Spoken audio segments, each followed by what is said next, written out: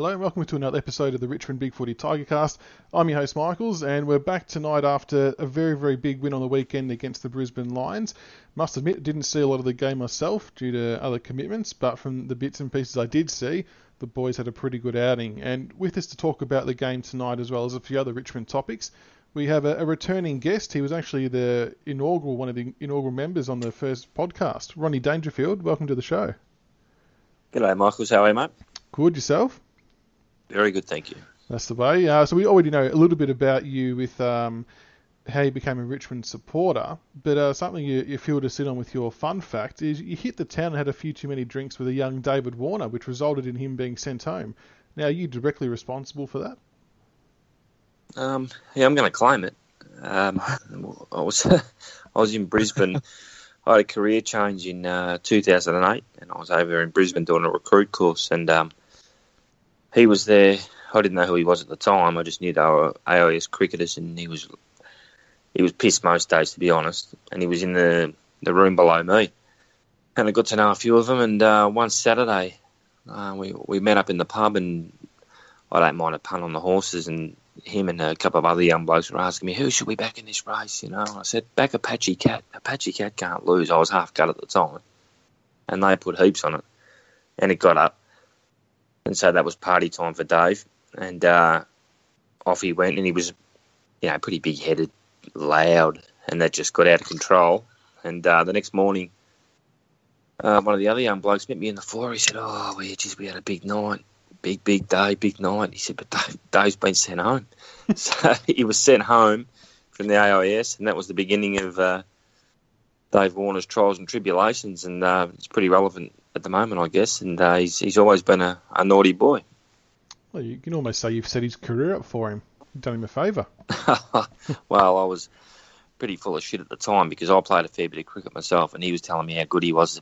Mate, I would get you out. I didn't know how good he was, obviously, but he's going, rubbish, let's go down the nets. He wanted to take me down, and thank God I didn't go, but yeah, I was telling him I was too good for him. Oh, very good. And your favourite grand final moment from last year? It's pretty hard to pick one, isn't it? Because there were so many great moments. But I think, in a funny way, the quarter time was right down in front of me when Jacob, who I know I've got a man crush on Jacob, but when he got the free kick against Lever and he was way out of his range and had that shot and he got into him, I love the way that Towno just said, "You know what, mate?" Grabbed him, and then Josh Caddy, bang, and it was, to me, that just suggested, you know what, they're on today. They're not going to take no crap from these blokes, and I don't think we look back from there. No, a very good time to bring up that matchup, because I'm sure we're going to touch on the matchup again later on now that he's at Melbourne, so I think we're all looking forward to that. And our next guest tonight is new for the first time. He once took a stripper home from a strip club, which is pretty impressive for those who have, maybe I haven't attempted it, but I've seen mates try it at a Bucks night. TheLoungeLizard, welcome to you. Thanks for having me, lads. So, without going into too much detail, how did this all come about?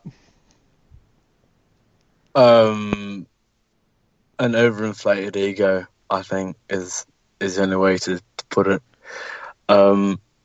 Essentially, after a couple of weeks of living within my own bubble, and a bit of a party at the end of it all, I thought that a strip club should be the place to blast some steam. I was with other people, mind you, and pretty much this beautiful German girl was there, and sort of fell in love like at first sight, and mostly with her legs, and just start talking about like football with her, because I didn't think I was gonna sort of get, home with her, and sort of thought, you know what, fuck it, and assuming we can swear, I said fuck it, and just said, like, do you want to get a drink? Of course, Sydney's got like the lockout laws and all, so she suggested we go back to her place, and some say I'm still dragging my jaw off the floor now from that sentence. And And then after we got back to her place, she said, "Oh, here's a guitar. Could you play some songs?" And I played a couple of songs and ended up playing "Don't Look Back in Anger" by Oasis. And to which she said, "Wow, that's beautiful. Did you write that?" And I looked her right in the eye and said, "My word, I did." And then I think that was a sealer for the old "How's Your Father?" But yeah, it's very. I'd love to meet Noel one day and say thanks. Like, thanks for you really helped me out there. But I always figured that one day she's gonna listen to the radio and hear it come on, and another thing wow, that guy's pretty famous, or or twig that I'm just a bit of a liar. Well, you obviously covered it pretty well, so I mean, it's probably good wingman kind of stuff from Noel, if anything. Yeah. I mean, the thing, I mean, it was one of those sort of songs where, it's quite a high song to sing. I thought, I don't really want to go for this too much because I don't want to, completely fuck it up in front of her. So perhaps I had that, more melodic, softer take that sold it for her. Or perhaps she was on my charm the whole time and it didn't matter how I sang it, just gonna sleep with me. But I like to put it down to my musical prowess. Absolutely. Oh, that's a very good story, and I'm sure many of she did nearly make me. Well, I was just gonna say she did nearly make me miss my flight home the next morning. Oh, okay. I only just made that in the clothes from the night before, so everyone was aware what happened. A good story to share, nonetheless. I'm sure the boys were pretty wrapped for you. Jealous, I think, was more the word I'll go with. All right, we'll push into some of the footy talk. The first topic for this week is the roast and toast. Lounge Lizard, you're responsible for the roast this week. What have you got for us? Yeah, no, I'm not sure how it's going to go because I'm no cook, but I'll try my best to roast. Pretty much on the AFL with the Clash jumper policy. Anyone who follows me is a bit of a poster, or a lot of the guys in real life and know me would know that I spend a lot of time with footy jumpers and graphics design board. And I don't design, I can't, but I did go to art school, just, do drugs and meet women. So I figured I got some sort of way to analyse them. But honestly, what's going on with the AFL at the moment? I mean, you got Carlton running out in the full home strip and home shorts last week against North in royal blue and royal blue shorts. I mean, round one, Carlton were in grey shorts with the home jumper, and it doesn't make any sense. Obviously, there's an accent. I did spend some time in the UK growing up, and my idea of Clash jumpers is probably a lot more open than other people. I know a good poster of mine who his name's completely escaped me. The one with the Ned Flanders avatar. RFC Tiger 74. RFC Tiger 74, yes. When I met him at one of the Richmond functions last year, one of the few things we actually do agree upon. He's a hell of a nice guy, by the way. But we're very staunch in our views. He agrees entirely on this about the Clash jumper thing. It's ridiculous. He thinks it could be more contrast. I think just rewrite the whole thing. We've got to start seeing matchups as uniforms. So it's not white shorts away, dark shorts home, with whatever jumper you've got. It's your uniform. If you wear a predominantly white shirt, you wear predominantly white shorts. Match them up as uniform and give people a proper image to look at. It works in every other sport in the world. Somehow we find a way to make it very complex. If you ever pop onto the footy jumpers board, you'll see that the jumpers tipping competition that they literally have, because it's so arbitrary that no one can work it out anyway. They really need to get on and do something about it. Just make a decision and keep it consistent throughout the whole year, because, I guarantee you Adelaide won't be wearing their Clash strip against us in Melbourne. No, that's right. And I think one of the best ones I saw was, it was two teams wearing blue. I don't know which two it were, but then the umpires had some themed round where they wore light blue as well. Whoever made this decision to have the two teams playing wear clashing strips, but then the umpires to go in on top of that, it just blows my mind that someone was paid to make that decision. Yeah, and I think even down to like the decisions on like last year's grand final, I have no issues with us wearing the Clash jumper. It's a beautiful Clash jumper, and we were the second-ranked side, so that's fine. If that's the ruling, I mean, that being said, the AFL's rules actually, if you go back to the history of grand finals, Patrick Keane doesn't actually match up with that rule. Some years it varies. It kind of depends on how they feel. But our jumper is predominantly yellow. We should have been in yellow shorts for one uniform look.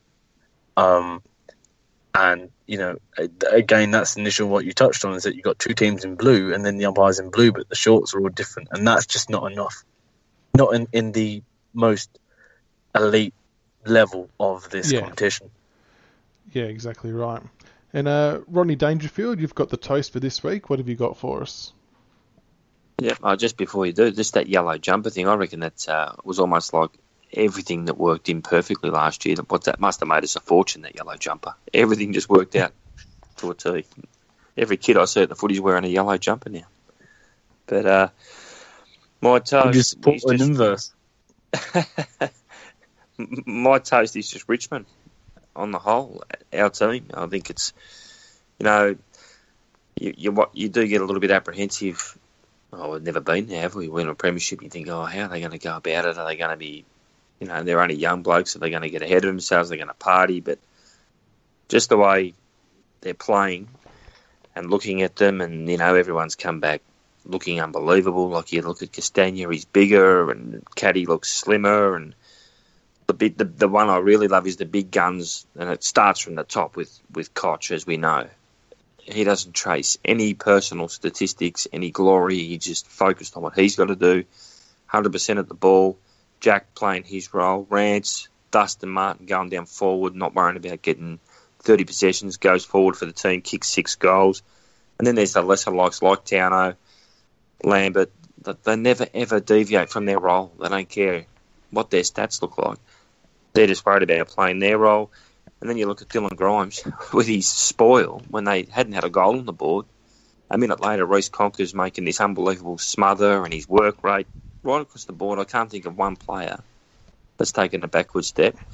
And I know we didn't play against a lot, but I got a real feeling of, I don't know what the word is, just I think I was convinced on the weekend that, you know, they're fair income. They're not going to have one of these seasons where they fall off the cliff.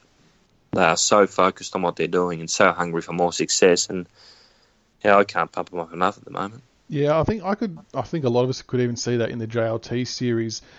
Like you said, a lot of them come back fitter, stronger. They were committed to the contest as ever, even in a JLT match, and yeah, it's really extended into the season proper. And I think that a lot of that comes down to the learnings from what the Bulldogs did after their flag. Obviously, they wanted to make sure that wasn't replicated. But yeah, it is good to see the boys fully switched on in every game that we play. I think we've been pretty lucky as well. I think we're better than last year. I was going to say, I think we've been pretty lucky as well, like before the flag, that a lot of the personal achievements we'd already done. You know, I mean, Jack had won a couple of Colemans. Dusty and Koch obviously won a Brownlow. Dustin's obviously a bit closer to the flag than Cochrans, but, you know, for these players and best and fairest and stuff like that, you know, they've achieved the individual glory in the shit years, and now that, as you're saying, with someone like Koch, you know, he doesn't need to validate that to anyone or get himself in the history books. Now he's done that, so all he wants to focus and all he has to focus on is what's going to get in the flag. You know, I think a lot of people, while the flag's the ultimate goal, there are a lot of players who play for the individual awards. Yeah, and perhaps we've been lucky that our big 4, big 5 have got them, and now their only focus is on, you know, going for the flag, as opposed to, you know, last thing you want to do is go into a Brownlow medal count the week before grand final as a hot favourite when you maybe haven't won it for a couple of years, and the focus comes off the team and onto, you know, will he get that Brownlow this year? Yeah. No, they're all very valid. Good leader too, because everyone's following his lead. Absolutely, and it's contagious, which is evident every time they take to the field. So it's really good. We'll have a look at the Autopsy Thread Play of the Year awards. So these are the totals after round 4. So for the game against Brisbane, the votes went: Dusty got 5, Cochrane got 4, Conker got 3, Castagna got 2, and Grimes got 1, which makes the leaderboard in first place Dusty on 15 votes, Cochrane in second place on 9 votes, Caddy in third place on 6 votes, and Alex Rance in fourth place on 5 votes. Really good to see Conker be recognised by the Big Footy posters after, I suppose, a lot of people had written him off a few weeks ago. He did have a good game, or a good second half against Hawthorn, and then obviously carried it into the game against Brisbane. So really good to see the recognition there from the posters. I agree. I think he's been probably fairly maligned throughout his career. It'd be easy to say he's been unfairly done because of he's had injuries, but I think a lot of soft tissue injuries he's had. One was just bad luck, like the first one in that final, but you could argue that others have been repercussions of maybe not an elite set to training standards. He's obviously been overweight in certain seasons, and they lead to soft tissue injuries. It appears that, and not to give too much away in case some people are still working through it, but that book by Conrad Marshall, obviously at the end of last year, does focus in on him, and it seems like something switched a bit for him last year, and after that he started quite well, got injured again, but really switched on. He looked in everything post grand final, like on the day on the ground, he just looked ecstatic for everyone. Apparently he just loves the club. I think the realization that it could come to an end came quick, and he's already had one contract renegotiated, and I think he's pretty buckled down now. He looks fit. He looks full of confidence as well. And it's easy to say he's had a couple of bad opponents to run in, and I saw that posted this afternoon. Couple of poor midfield to get confidence, but it's invaluable. It doesn't matter how you get it, just get it.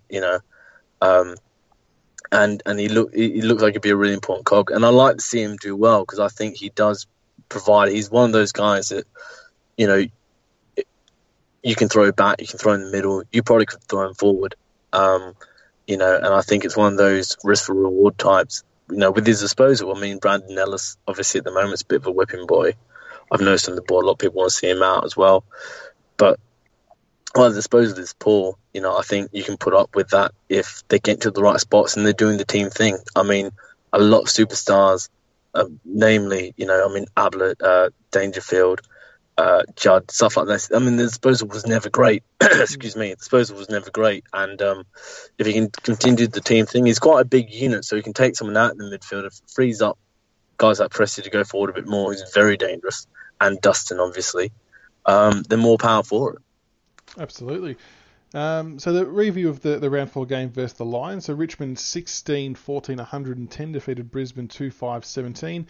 Goal kickers, we had Dusty with 6, Townsend with 3, Castagna 3, Lambert 2, Caddy and Rewalt 1 each. Rodney Dangerfield, question for you. Dusty playing forward, it seemed like he played a lot more forward this week than he even did against the Hawks. Do you think that was by design, or is he a little bit injured, or which one do you think it might be, and how do you think that's taken us to a new level as a team? Yeah, I'm not sure with his... in the Hawthorn game, I was with my mate and I said, I think he looks like he's carrying something, but, you wonder if your mind's playing tricks on you because he's down there, or on the other side of the coin, it might be a great opportunity and really smart coaching to say, well, there's some big games coming up later in the year. Let's save the miles in his legs because he's so dangerous forward and just play him there now. But, and that gets back to Reece. With Reece in the side, Dion and Trent in the middle and Josh Caddy going through there, it just gives us so much options, so much flexibility, and just makes us so dangerous because everybody in the world knows you put Dustin Martin, and we isolated him so many times. I know you haven't seen a lot of the game, but he got isolated so many times. I almost felt sorry for the young Brisbane blokes that were on him because they just never stood a chance. There was a stat they mentioned during the broadcast that apparently he wins something like 90% of his one-on-one contests. Yeah, that's against everyone. He's an NFL leader in that. Yeah, he's an NFL leader in that regard. And they're the bottom side. And he could have kicked a lot more. Really, he was. I do wonder if he is carrying a little bit of soreness, but it's not hampering him obviously too much. But if he is, it's just smart management. But there's no reason to think that he can't kick 50 goals for the year, even just spending 60 middle, 40 forward. He's probably been doing the opposite at the moment. But I'm sure as the season goes on and we get into some big games, he's going to spend a lot more time in the middle. But what a beautiful ace to have up our sleeve when you've got the smartest player going around in Jack Rewald, who opens up the forward line anyway. And then, as I said, the role players like Townsend, who just get out of the way. They're not selfish. It just works beautifully. If he played 65% forward, he'd go close to winning the Coleman, I reckon. He's that good. If we just kept isolating him, he's an absolute nightmare to match up on. Oh, he's impossible. And Lizard, the one thing I did see was later in the game, I think we were going pretty hard trying to make sure they didn't score a goal. Once they did, the pressure kind of eased off a bit, but it looked like it ramped back up again in the last 7 minutes. Is that just a way for the boys to try and get some real run into the legs given the extended break before the next game, or how did you see that? Probably more just, I think it comes down to the natural flow of the games. The Lions are probably a bit unlucky not to score early. I mean, you obviously had that Grimes spoil. It's been well documented on Stefan Martin in the goal square at the punt road end. They probably were a bit unlucky not to get on the board a bit earlier. A couple of points, a couple of bounce of the balls that didn't go their way. I'm sure everyone that's listening to this has sat through Richmond games of that nature. So I think, it's probably more of a, if we'd switched off a bit, get the runner out there, get them refocused. Our pressure was intense, as we were saying off air, intense the entire time. You're going to have small lapses. Obviously, against a better size, I'll probably put a couple away against you like Hawthorn did. But I think it was more of a, it's just we probably ease off a bit. Brisbane got a bit of run on the board, and then we regrouped a bit. And I don't sort of read too much into it. I mean, we got the extended break, but then I think we got a 4-day turnaround. Yeah. After the Melbourne game, I think it'd be more interesting if we can put Melbourne to the sword. Then I think you'll see us ease up, particularly if they play similar to the way they did against the Hawks on the weekend. Absolutely. Just backtracking a little bit to Dusty, Grockadock has sent through a message saying that he wins 53% of forward contests and 87% of one-on-ones, which is just staggering. And to make it worse for other teams, Rance is probably not far off that stat at the other end of the ground. No, it was funny. I did see Grockadock last Friday, very briefly, and he did mention that, I'm not sure if it's soreness or whether it's an injury, but he did mention that there have been reports that Dustin, I think Cotram, were out to dinner, I think maybe on Instagram, and that apparently he was limping or moving a bit slowly. So I think there probably is an element of truth to it. Now, whether it's just general soreness, or a slight twinge, I just, you would think it can't be all that serious if the club's playing him, exactly. Particularly against a team like the Lions. Exactly, yeah. And sometimes one of those ones you've got to run out as well. Yeah. Before we go on to the Who Am I game, Rodney, I just want to get your thoughts on Prestia's first game back. How did you see his impact on the team? Really good, actually, because he's a player like Maurice Conker that's had a lot of injuries over his career, and like any player without continuity, he's always sort of struggled. We seen last year he was copping it a lot because he was struggling, and they managed him really well too. They rested him, I think, 3 or 4 times during the year, and he always came back really well, fresh. So I'll be interested to see. It's good that he's got the long break. His next game's the one that interests me because he always does seem to play well first up. In horse racing parlance, first up from a spell, he always plays well. But what it did notice, I know we weren't playing a lot, but geez, he just makes such a difference to our side. Him and Josh Caddy just make so much difference. And that's some of the best recruiting ever, those 3 last year, along with Dan Curvis. But his game on the weekend was first class.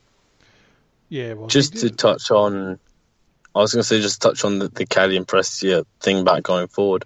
I mentioned earlier that Prestia is a very dangerous option forward, and another BigFooty poster, Mogwai, is a good friend of mine, and we've both mentioned that the problem with Prestia or Caddy being forward is that they're not the most dangerous options, but if you don't have someone on them, then they become incredibly dangerous. And and that's what Townsend's role is so important, is that you have to have a man on either Caddy or Townsend or be it Prestia when they go forward, because they got you just don't want to leave them free, or they're going to have a day out, like we've seen Caddy have a few times. Yeah. He's just getting better and better, Caddy. He's becoming a really, really good AFL player, Caddy. One of the few times I've been correct, I said when he first left the Gold Coast, we should go after him. Admittedly, I also said the same about Jesse White. So you win some, you lose some, but no, I'm stoked to have Caddy, and for that reason. And it's just good to see a guy in the Richmond jumper who gets the chest out and isn't afraid to get right in the face of the opposition. Hell of a nice guy. I met him at one of the functions recently. Big chompers on him. But very, very nice guy. And there's often reports he's a bit of a dickhead, a bit up himself, and didn't get that impression at all.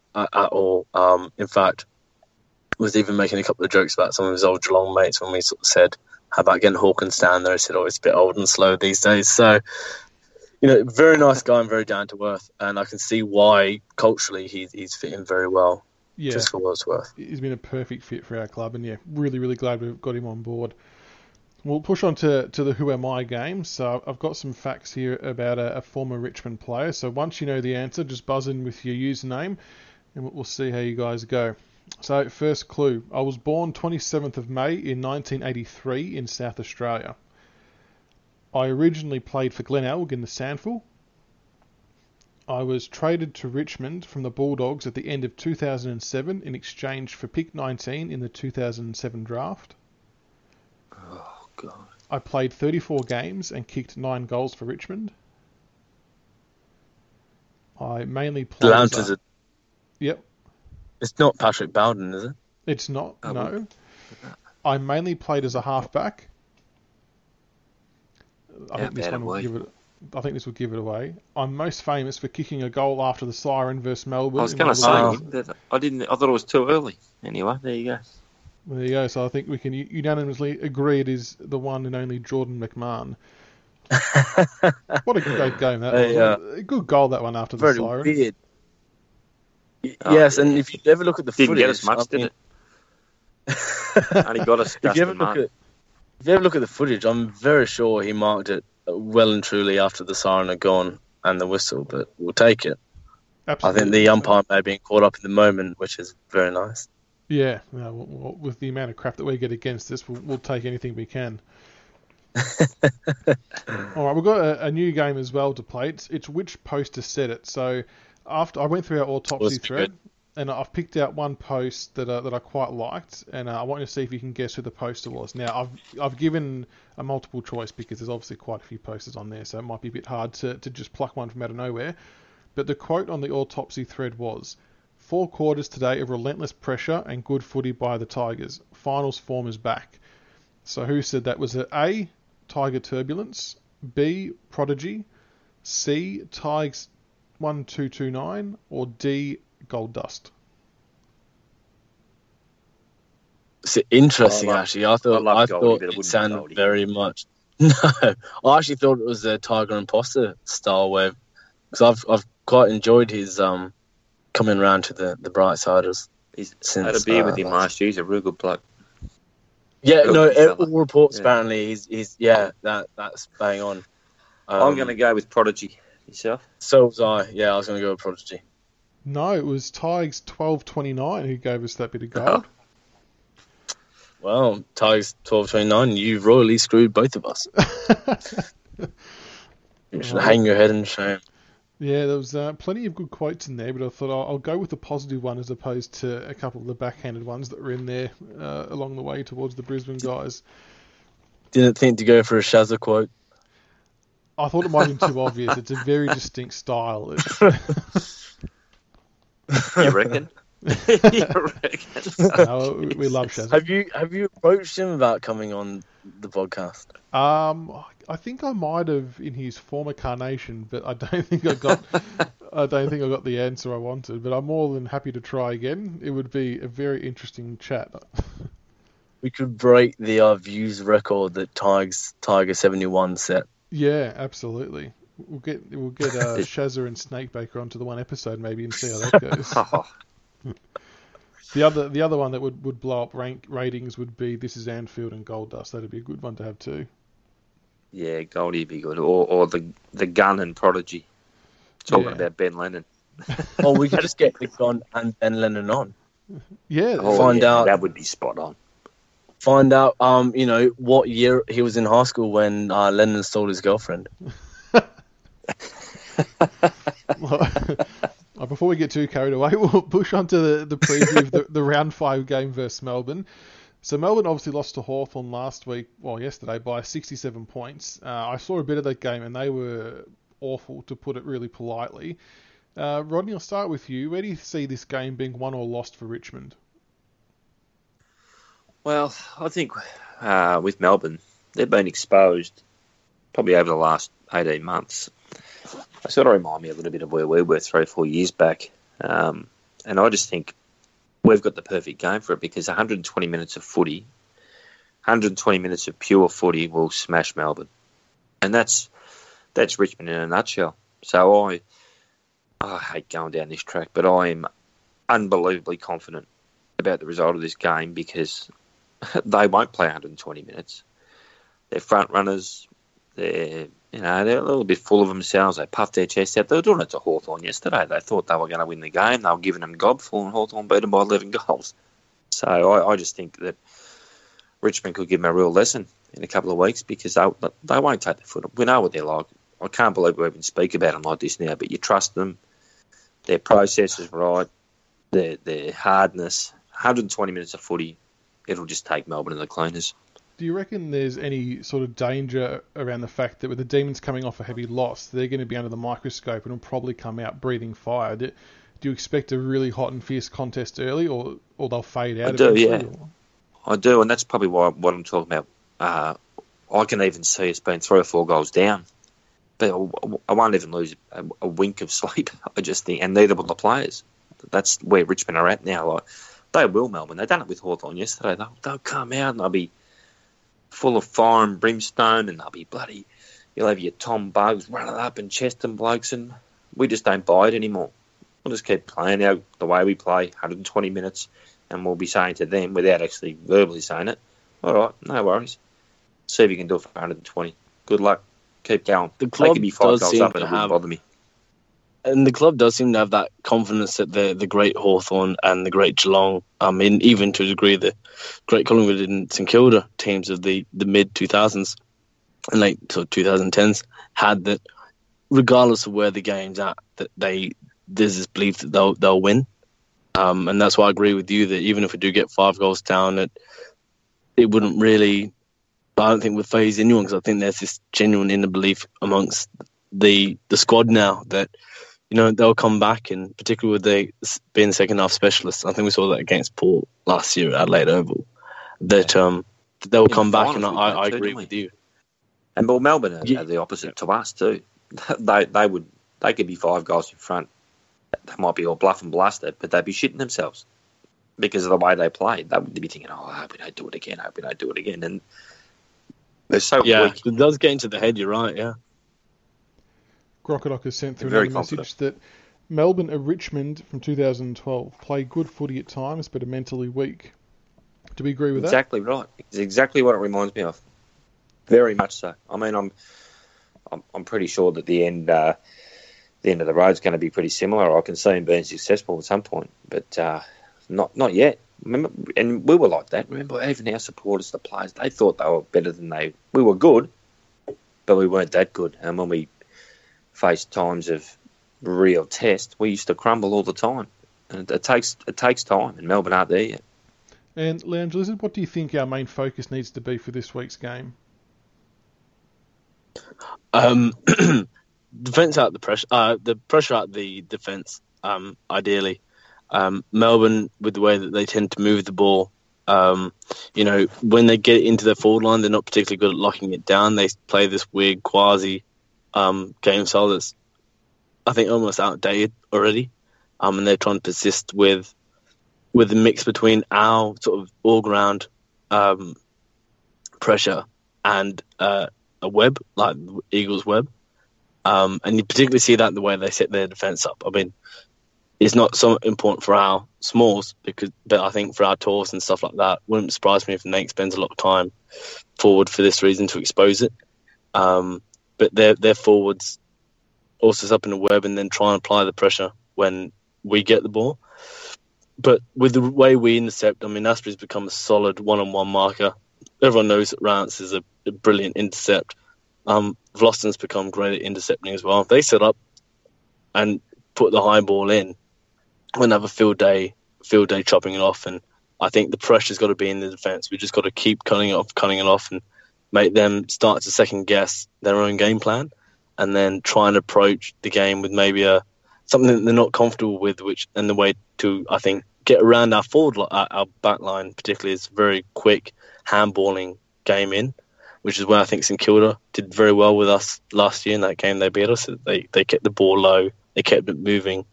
And it's not a way that Melbourne play.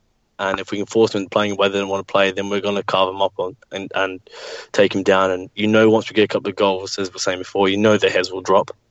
And I see it playing perfectly into our hands. I think them play their natural game plan will play perfectly into our hands. And with that, there's going to be some pretty key matchups along the way. Rodney, I'll get your thoughts on the first one, which we sort of mentioned at the top of the show. Jacob Townsend versus Jake Lever, which is a replay matchup from the grand final. How do you see that one playing out? Well, Towno's pretty predictable with what he'll do, and that's what we love about him. He just does the same thing. He never drops his focus. He'll do his role 100%. But it's going to be interesting because when he performed the role on Lever in the grand final last year, Lever was in pretty good nick. And he still played a decent game. But he's struggling at the moment. So I'm glad it's Jacob playing on him because, if you sort of look too far ahead, you could see how Lever's playing and think, he's not going that well. I could probably get away with doing this and that, but he won't. He'll just focus on, okay, he knows. He's probably 20, 21, 22, picked in the side. He has to perform his role every week, otherwise he's going to be out in his arse. So I think Jacob... And we've seen it already this year. We've seen it already this year with Bolton. Bolton. Didn't perform the role. Lloyd, they played okay, Lloyd, when Higgins they came in. As well. Yeah. So the selection pressure is certainly there. So it's going to be a tough day for Jake Lever, I think.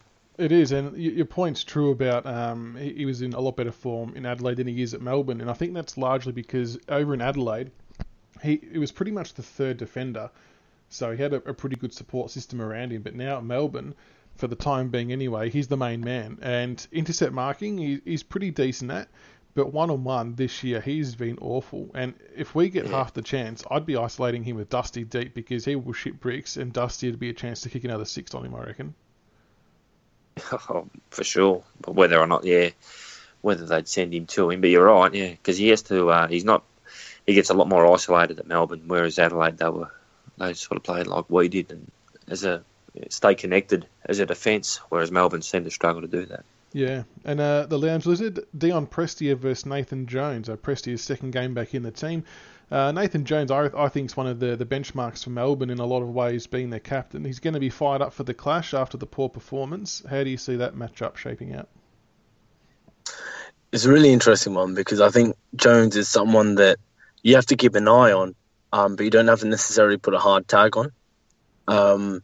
And I think to a degree they probably view Prestia the same. You want to just be aware of what he's doing, but you probably don't want to tag Prestia. If you're going to tag anyone, you're probably going to go for more of the Kane Lamberts and stuff like this. Try and shut us down from the outside, or even maybe a Trent Cotchin or someone try and stop him from getting in, or perhaps a Jack Graham, even for the same reason. So it's a really interesting matchup, and I think you'll see him start on each other a lot in contests, like some throw-ins and ball-ups and stuff like that.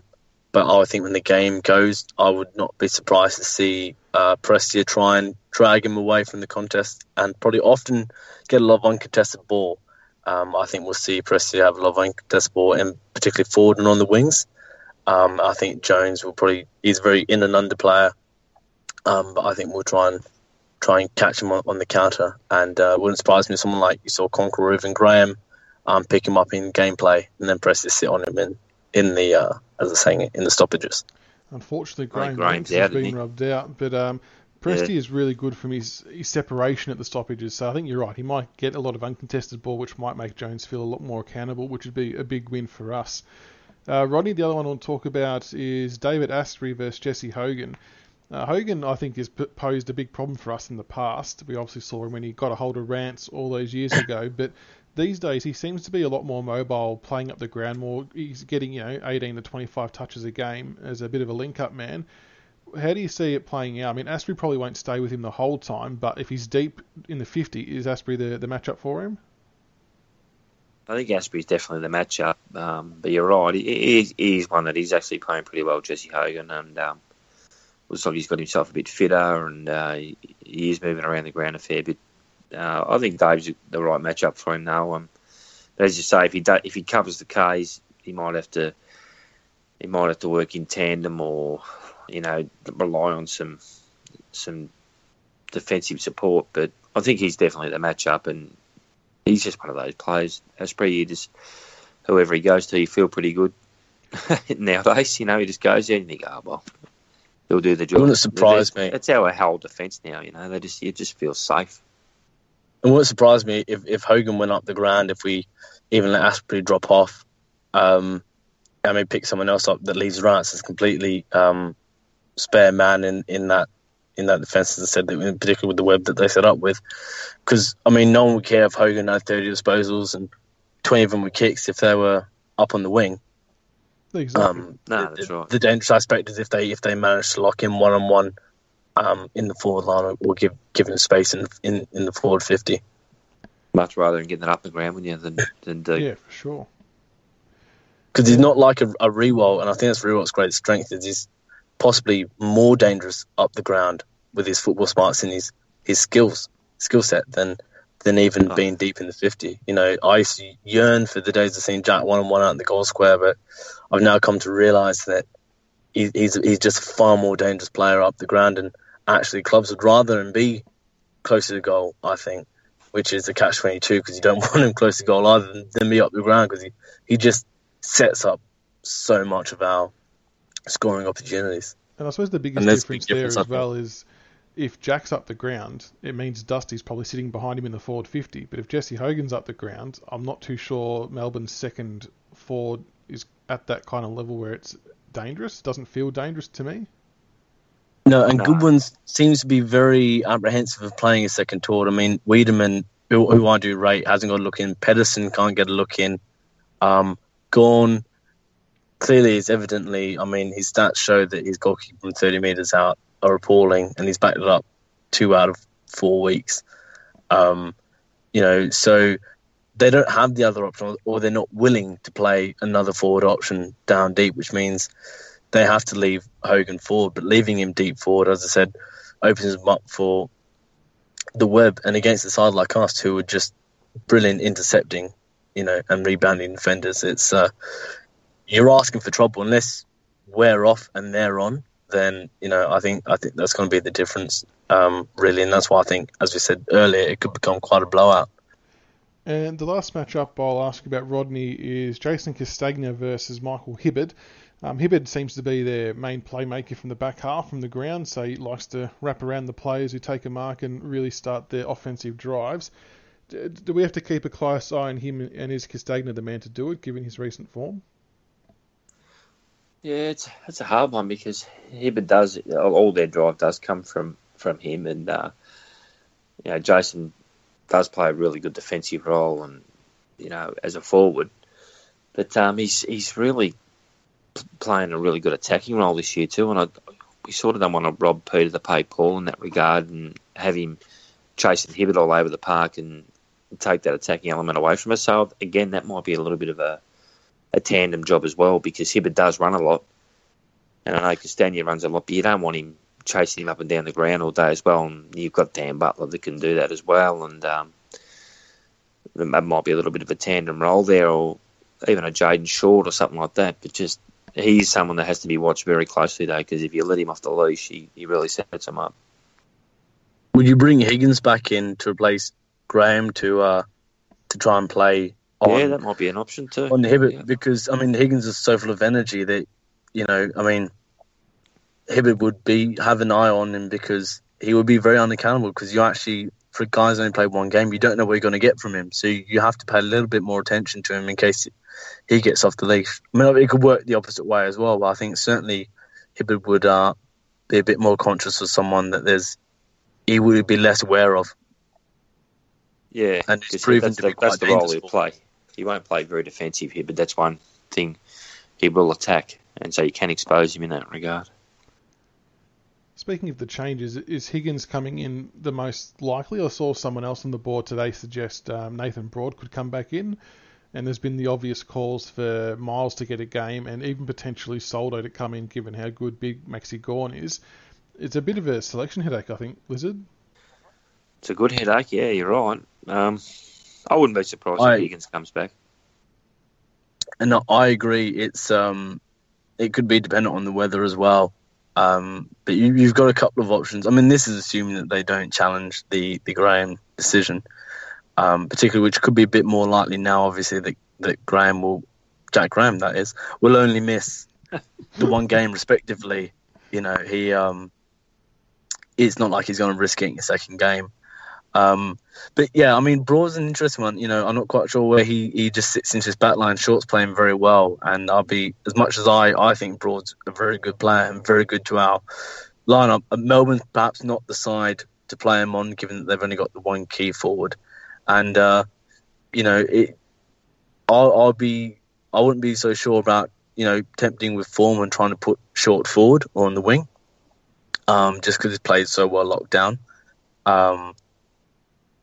I've not seen Broad play as a forward. I know he's got elite running. I don't think he's ever really gone forward and be a pattern he probably doesn't really understand. So I think it probably Higgins is probably the obvious inclusion. But then again, you know, I think Stengel is a very good player. I'm not sure how his form has been in recent times, but I think he's a very good player and very dangerous forward. And then, of course, you've got Bolton, who I've maintained from day one could be absolutely anything from just an X Factor freak to back playing the waffle in 2 years.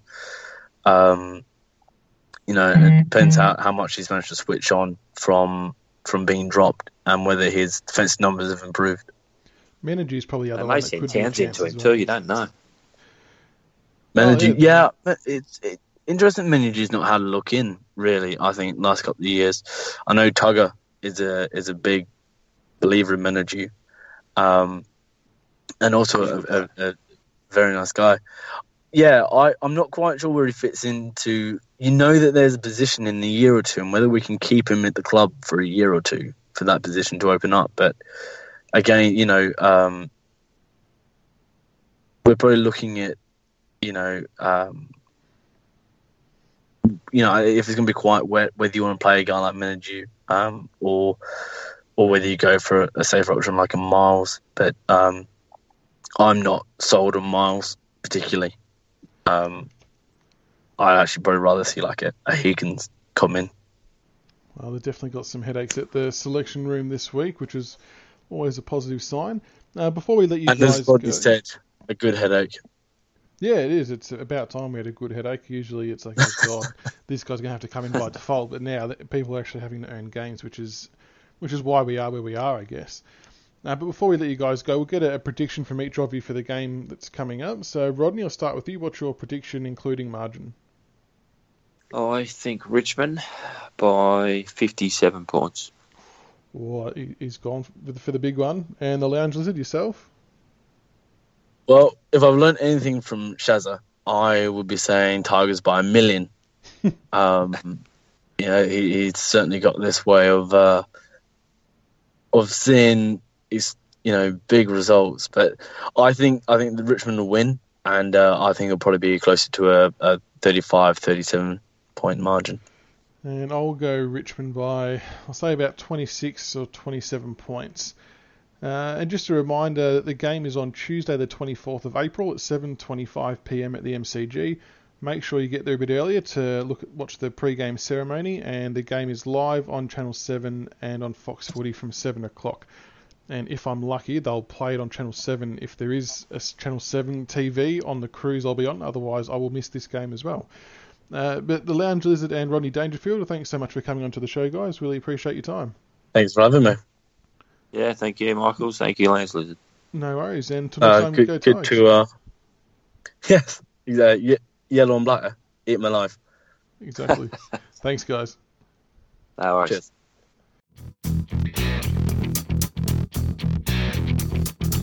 Thank you for listening to another episode of the Richmond BigFooty Tigercast. Be sure to subscribe to the podcast on iTunes and YouTube so you can follow all the roast and toast, the reviews and previews, and all topics Richmond.